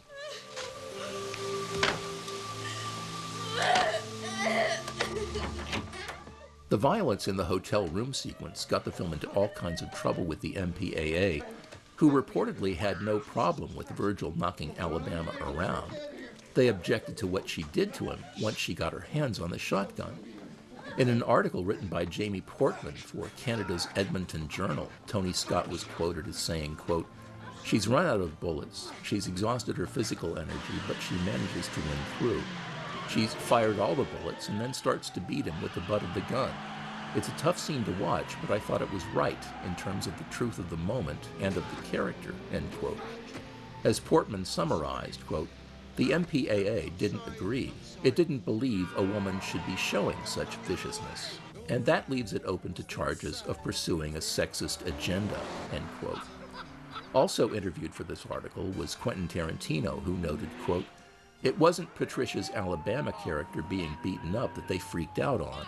It was when she fought back so violently. That's where they wanted cuts.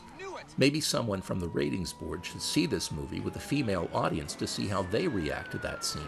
The way they cheer would probably freak them out even more, end quote. I've read that Gandolfini declined to wear earplugs as he was being shot to death because that's the way Walken had played his big gunfire scene, but he wasn't able to hear clearly for the next 3 days. Take this, hold this. What are you, high? No. Fucking put this in your purse. I'm not gonna put that shit in my purse. He's not gonna search you. You didn't do anything. Now just put it in your bra. I'm not wearing one. Please, he's almost here. Just fucking put it in your pants. Just put it in your pants. No. You are the one that wanted to drive fast. Read my lips. No. After all I did for you, you fucking whore. Who the fuck do you think you're...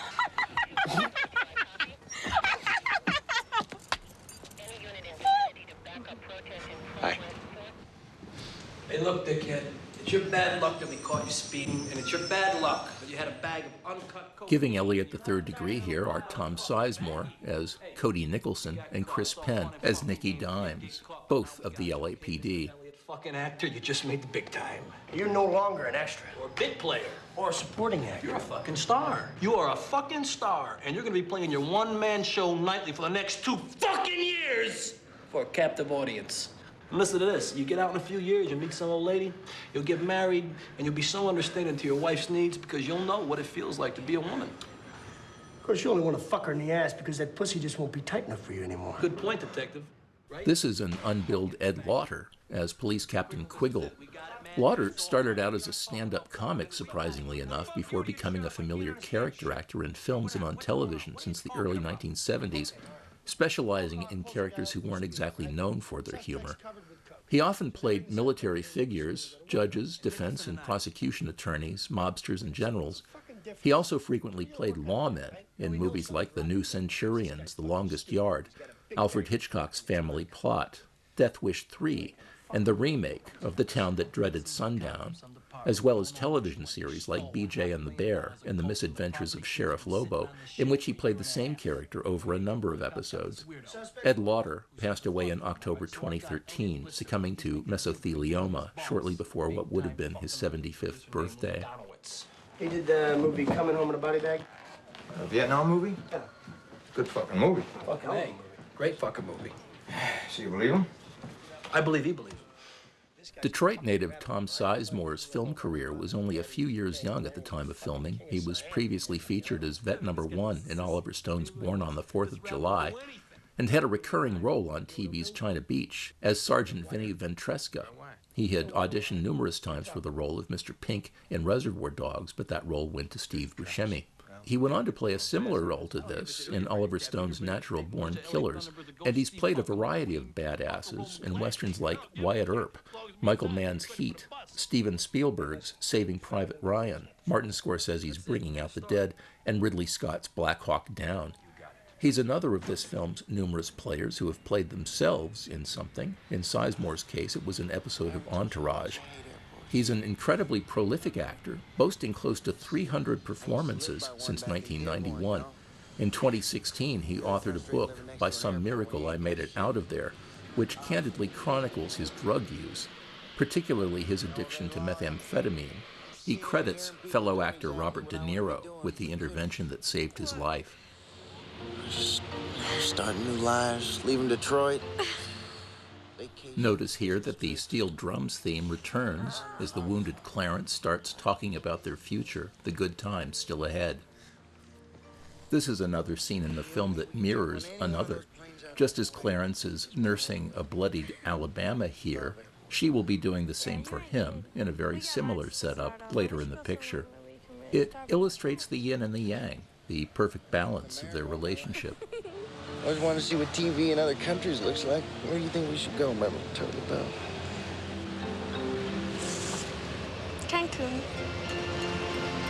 Cancun. Why Cancun? It's got a nice ring to it. It sounds like a movie.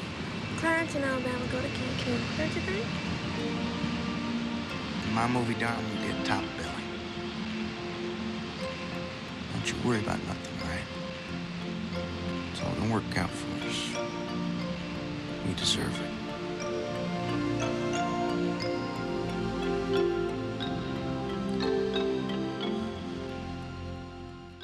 The posters on the walls here, Palm Springs Weekend, Casablanca, Reflections in a Golden Eye, Act 1.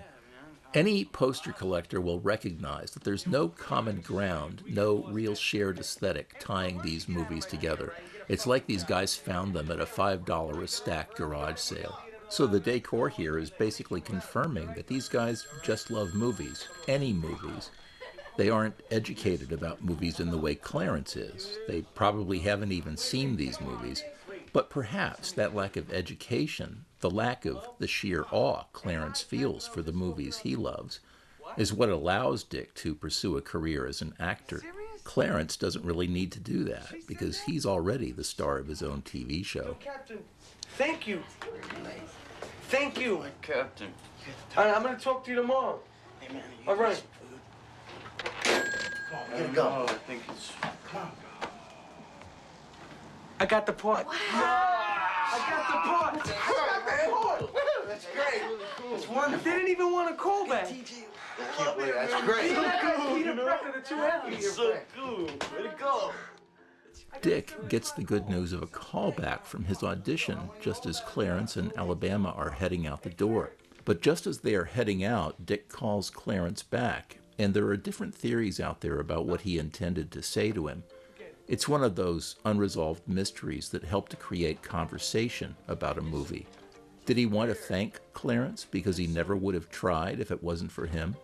Was he going to tell him to hold on to that Coke because he might be in a position to buy it himself sometime soon? Just joking. Was it a moment of worry? Did he want to tell Clarence to maybe think twice about what he was doing, but held back because that wouldn't be seen as cool if he let his real concern, his real love for Clarence, show? Did his announcement not get enough acknowledgement from his friend? I think Clarence gives him enough congratulation. He says he wants to hear more about it. Earlier in the film, Clarence asks Dick if he knows what it's like to be in love, and he admits that he doesn't. So is Dick going to tell him that now he knows what that kind of joy feels like? Tony Scott lets the steel drums lift the mood of the story once again, as Dick Ritchie finally feels that maybe his life is starting to move in the right direction. Chris Penn, of course, was the son of actors Leo Penn and Eileen Ryan, the brother of actor and filmmaker Sean Penn and musician Michael Penn. He started acting in films at the age of 12 in 1979. Initially billed as Christopher Penn, he quickly rose to conspicuous roles in such films as Francis Ford Coppola's Rumblefish, All the Right Moves, Pale Rider, and Footloose.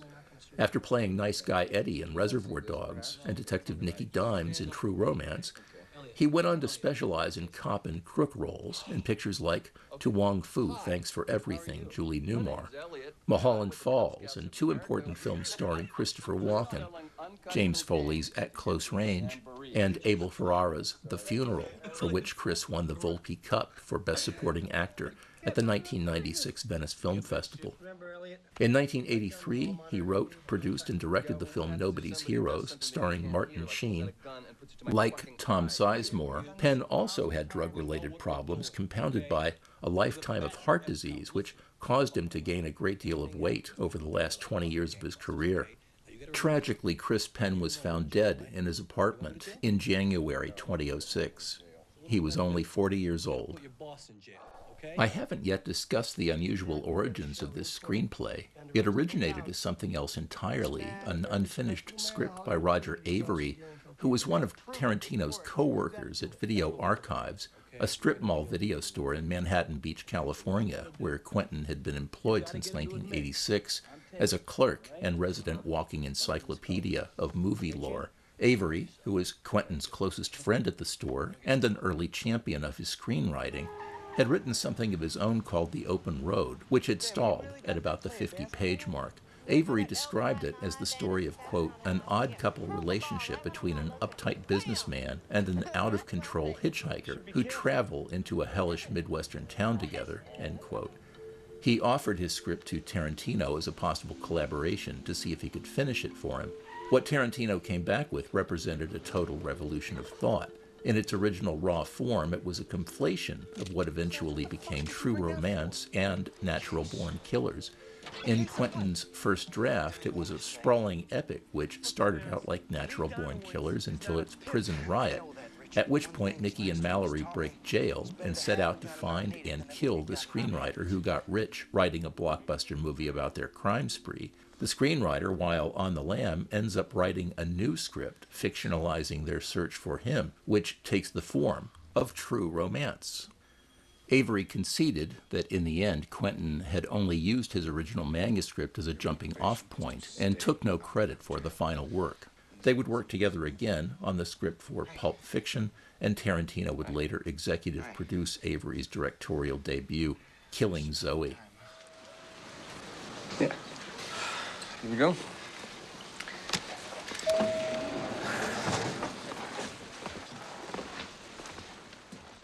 Looking back at True Romance, almost 30 years after its initial release, I suppose the most impressive thing about it is how little it has aged, how contemporary it remains in virtually all of its aspects. It's also one of those rare movies that literally explodes with fresh talent at every turn. Some of it new, some of it raw, and some of it, like Dennis Hopper and Christopher Walken, familiar, but taking us to newer and headier heights. This is some pretty heady mezcal. It's a good time, a good story audaciously told, but it's also a rough ride in places, even for audiences that consider themselves open-minded. Even the most enthusiastic reviews it received held back, giving it no more than 3 or 3.5 star reviews. Jack Garner of the Gannett News Service said, quote, "File this film under not for everyone, but note, it's a winner," end quote. And you know what's coming. It was not a commercial success. So why did things go south at the box office for this irresistible movie? Well, for one thing, Warner Brothers' publicity department had no clue of how to promote it. It was too romantic to be sold as a crime picture. It was too violent to be sold as a love story.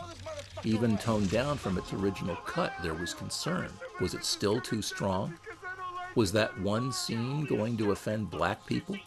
Tony Scott went on record as saying that he thought of True Romance as a black comedy, but surely there's too much tragedy in it for that. Bittersweet, hilarious, outrageous, sentimental. And so full of movie trivia, was anybody outside of Los Angeles going to understand all this? In short, it was one of the hardest things in the world to sell. Something original that rivets its audience from a place between the cracks of traditional genre. Peter Travers of Rolling Stone was not wrong when he called the film dynamite. It was basically handled like that truckload of nitroglycerin in Clouseau's The Wages of Fear. In the end, Warner Brothers Advertising ended up showing pictures of the cast with the tagline, "Stealing, cheating, killing. Who says romance is dead?" Did the executive who came up with that even see the picture? That kind of callous amorality has nothing to do with the picture, not really. Reviews of the film just added to the confusion with headlines like, "True Romance, not for the faint of heart." Janet Maslin of the New York Times said that it was, quote, "sure to offend a good-sized segment of the movie-going population," end quote. Roger Ebert wrote that the film, quote, "feels at times like a fire sale down at the cliché factory. Leave your brains at the door. There isn't a moment of true romance that stands up under much thought, yet the energy and style of the movie are exhilarating," end quote. And that was one of the more positive reviews. I would also blame some of the bad pre-publicity the film received from its issues with the MPAA. Because of the film's censorship battles, the details of the film's ending were mentioned in print before anyone had a chance to see the film. This was before spoiler etiquette. The problem with the film getting an NC-17 was not that people wouldn't go to see it, but that many theaters simply wouldn't play a film with that rating. But also, in 1993, we were in the early years of the home video era. A growing number of film fans were getting savvy about movies and were only interested in seeing the version the director wanted them to see. This growing number of people simply wouldn't pay to see a film they knew was cut. They could wait for the director's cut to arrive on VHS or Laserdisc, which were the two main formats of that time. If you look at Tony Scott's filmography on the IMDb, it's staggering to see how much money Top Gun grossed. But it was an enormous publicity machine. What is even more astounding is how much money some of his other pictures, like Days of Thunder and The Last Boy Scout, actually grossed. Those are films no one really mentions much anymore. In the course of his career, Tony Scott had very few flops. Budgeted at $12.5 million, True Romance grossed approximately $12.3 million. It lost money. But at this stage in Scott's career, he could be forgiven a modest failure, especially one that everyone in the business knew was not only a great film, but a harbinger of great things to come. Over time, as it was discovered on cable television and home video, it eventually did much better than break even, and came to be recognized as one of the outstanding films of its era. Likewise, with each passing decade, his debut feature, The Hunger, gains more and more recognition as one of the best films of its kind, one of the best vampire films ever made. And how much can it really hurt for The Hunger to fail to entirely recoup its $10 million budget when Beverly Hills Cop's $28 million budget paid out almost $300 million at the box office? No, I don't think that's necessary. Playing Boris, Lee's bodyguard and coffee maker is Eric Allen Kramer. One of his earliest roles was as the mighty Thor in the TV movie The Incredible Hulk Returns back in 1988. His impressive physique was also exploited when he played the coveted role of Ator in Joe D'Amato's Ator the Mighty, 1990, which may not be your cup of tea, but I'd bet Quentin grilled him about the experience if they ever got together. I certainly would. He also played recurring or regular characters on the series Down Home, Bob, The Hewleys, Hollywood Residential, Good Luck Charlie, where he also directed 2 episodes, and Guidance. And believe it or not, he also played Alan Hale Jr., the skipper himself, in the TV movie Surviving Gilligan's Island. Got more taste in my penis. This guy's really fucking funny. The cutaways to Cody and Nikki serve not only to remind us that Elliot is wired, if his clammy demeanor wasn't enough reminder, but to toggle the suspense, preventing the audience from falling into the comfort zone that is outwardly prevailing at the meeting itself.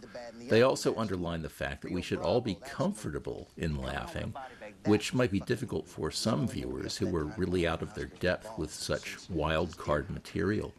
Saul Rubinek is terrific in this scene, exuding the Menschy quality that belies who Lee Donowitz really is. I'm not satisfied till the spoon stands straight up. Clarence's liking for lots of sugar is established early on in the film, and both Lee and Alabama comment on it. Both of whom were in NAM saw it coming home in a body bag. They said to me, Clarence, that is the most accurate Vietnam film they'd ever seen.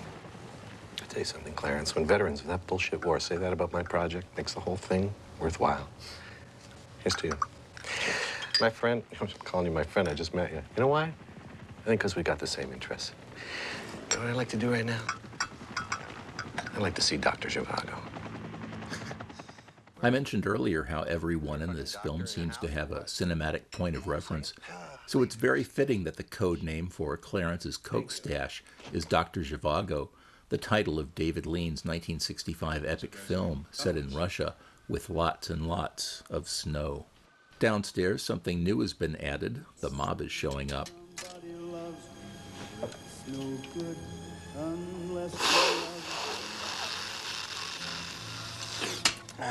Lee, that is all practically uncut. If you so desire, you can cut that a hell of a lot more. Don't worry, I'll desire. Boris, give me another cup of coffee, will you? Me too, Boris. I have to hand it to you, Clarence. This is not nose garbage. It's quality stuff. Perfect merchandise. The only trouble is, whenever I'm offered a deal that's too good to be true, it's because it's a lie.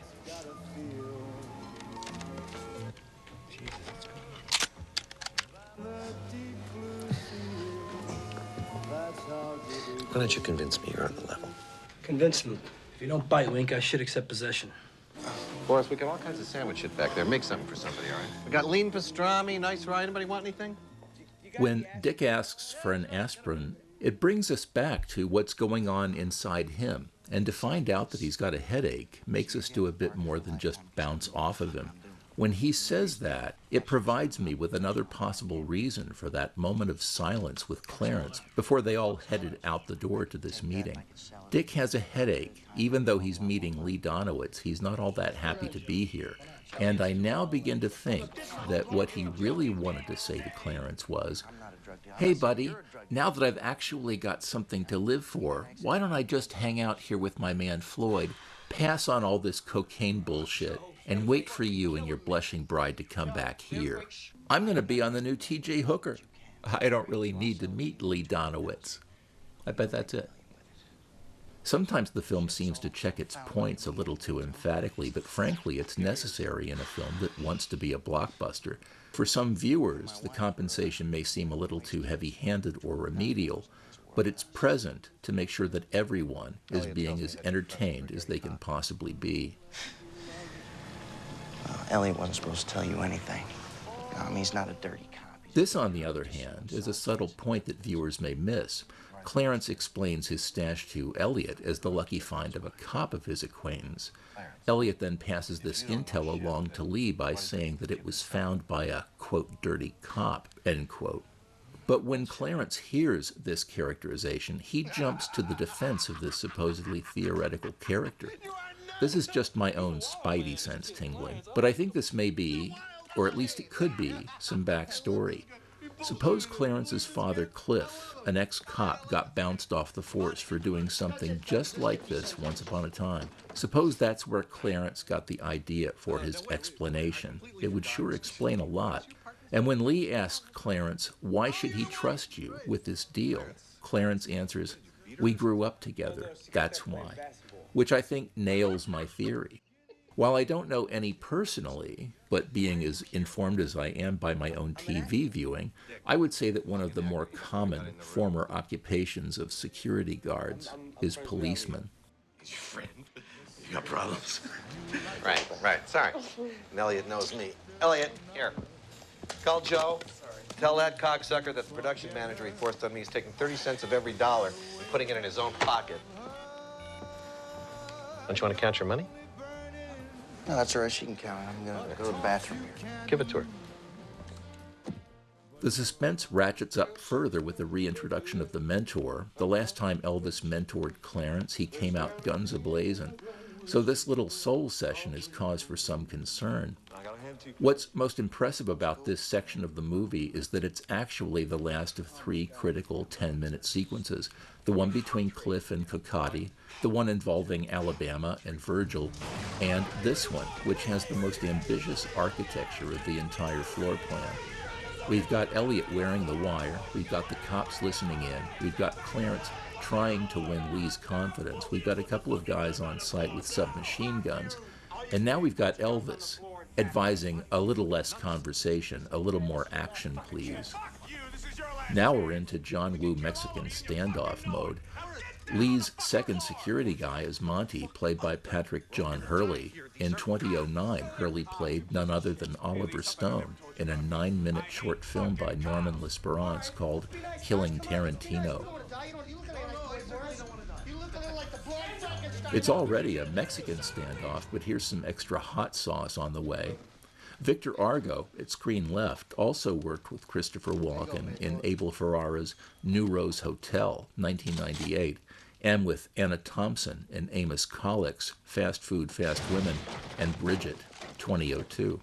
He passed away in April 2004 at the age of 69.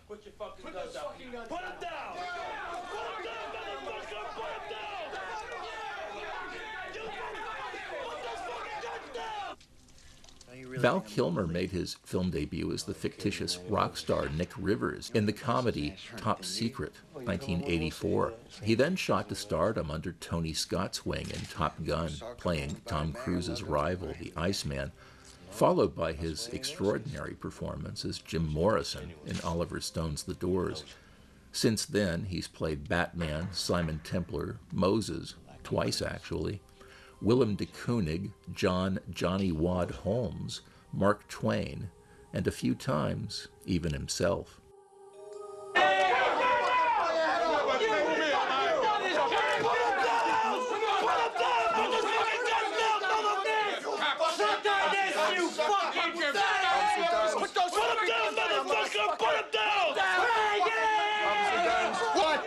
Officer Dimes?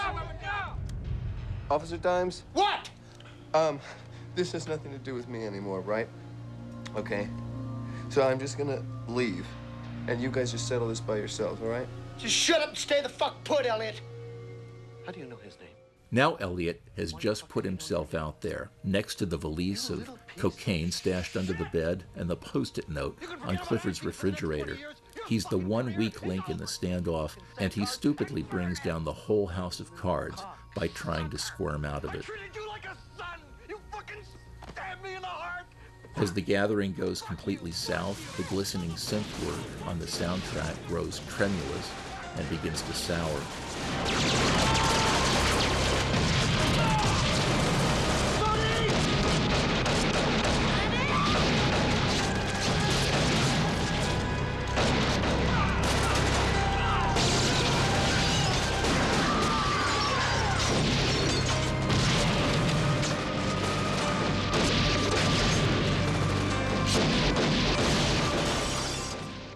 Nicky Dimes, Chris Penn, ultimately brings down Clarence, and it's interesting that this is all that really matters. Almost everyone else in this shootout is dead. Lee, Elliot, Cody, Boris. However, Dick Ritchie just might get to meet Captain Kirk after all.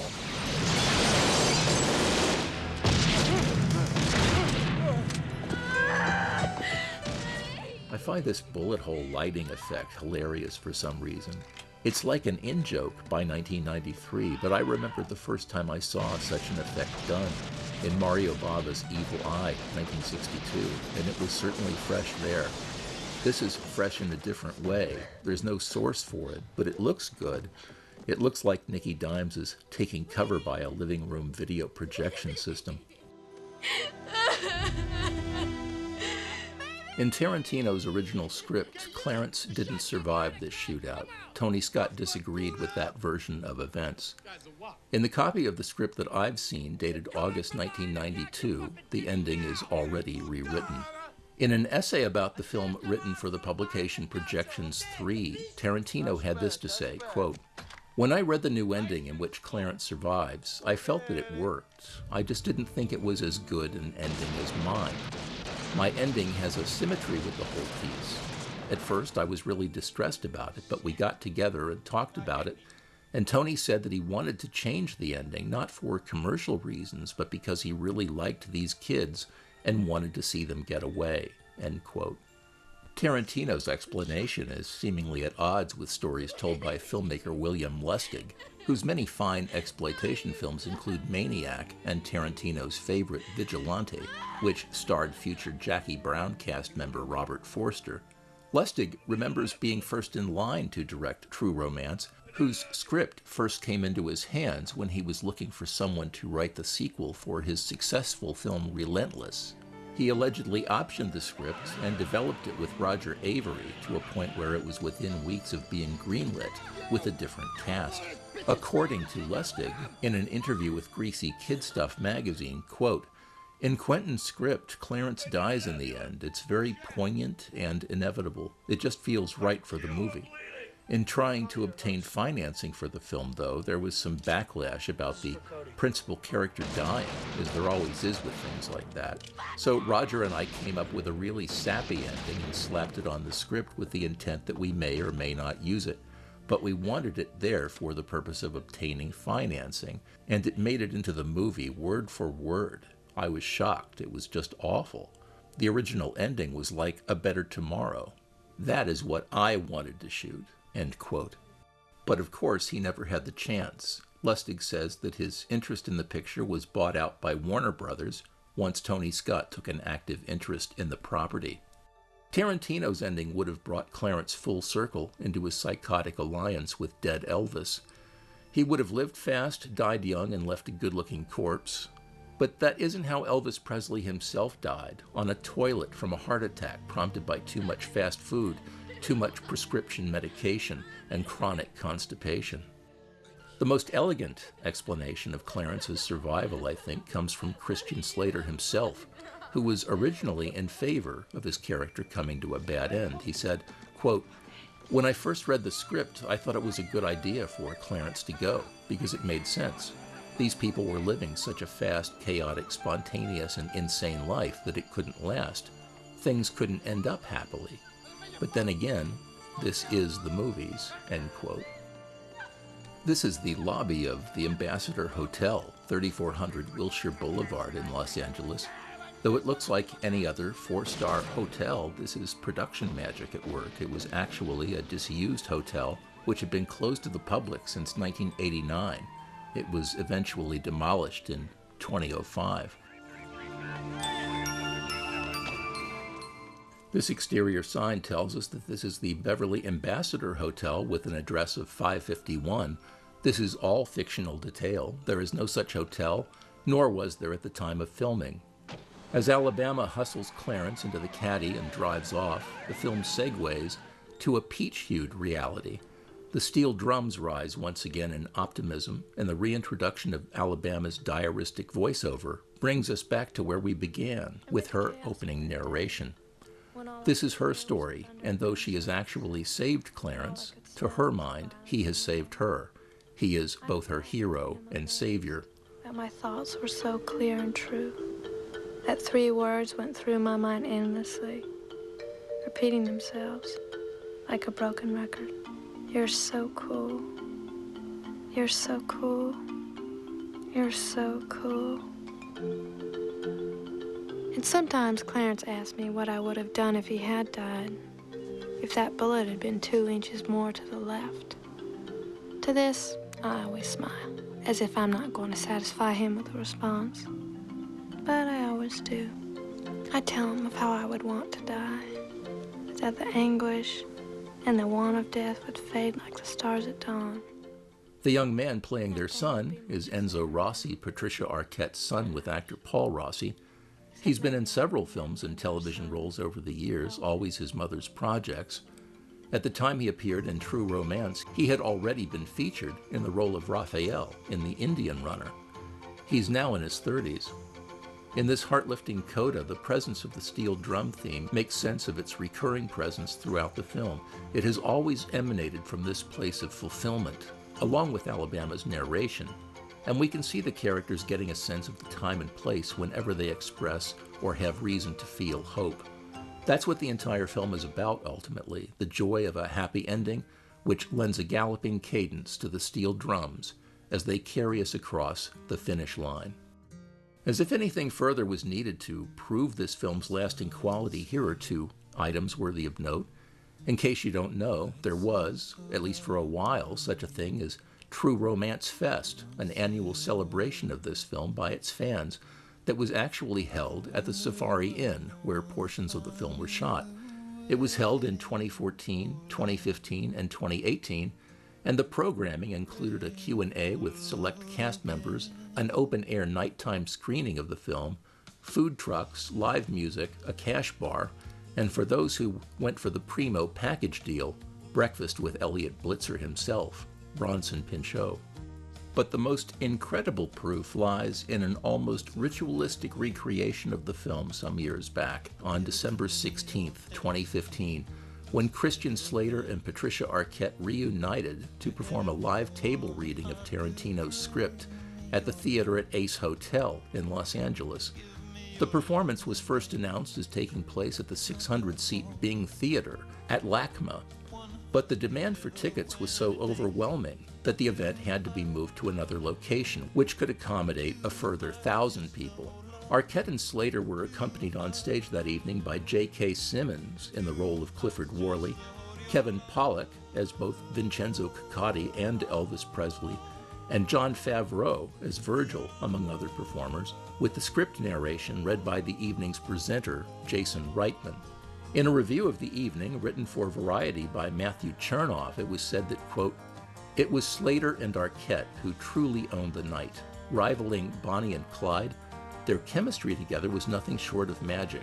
Clad in her character's iconic leopard print coat and baby blue sunglasses, Arquette looked as though she'd stepped directly off the movie screen. As the reading began, Slater seemed genuinely amused by the audience's gleeful reaction to his first monologue. Their cheers momentarily threw him, but he quickly recovered, delivering a performance that was so smooth it appeared as though he'd been rehearsing for months, when in fact he was reading it cold.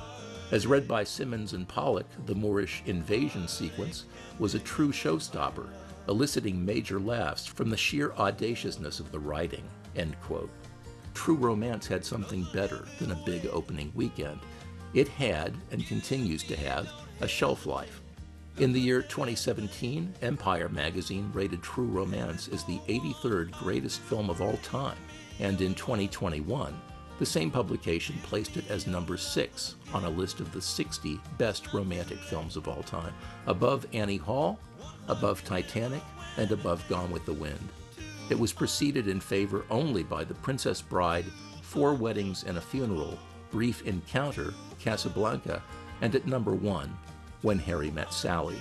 I think it's worth pointing out that none of those preferred titles were road pictures, so your mileage may differ. In memory of Tony Scott, Dennis Hopper, Chris Penn, and Victor Argo, and dedicated to all true romanticists everywhere. I'm Tim Lucas, and you're so cool for watching this movie with me.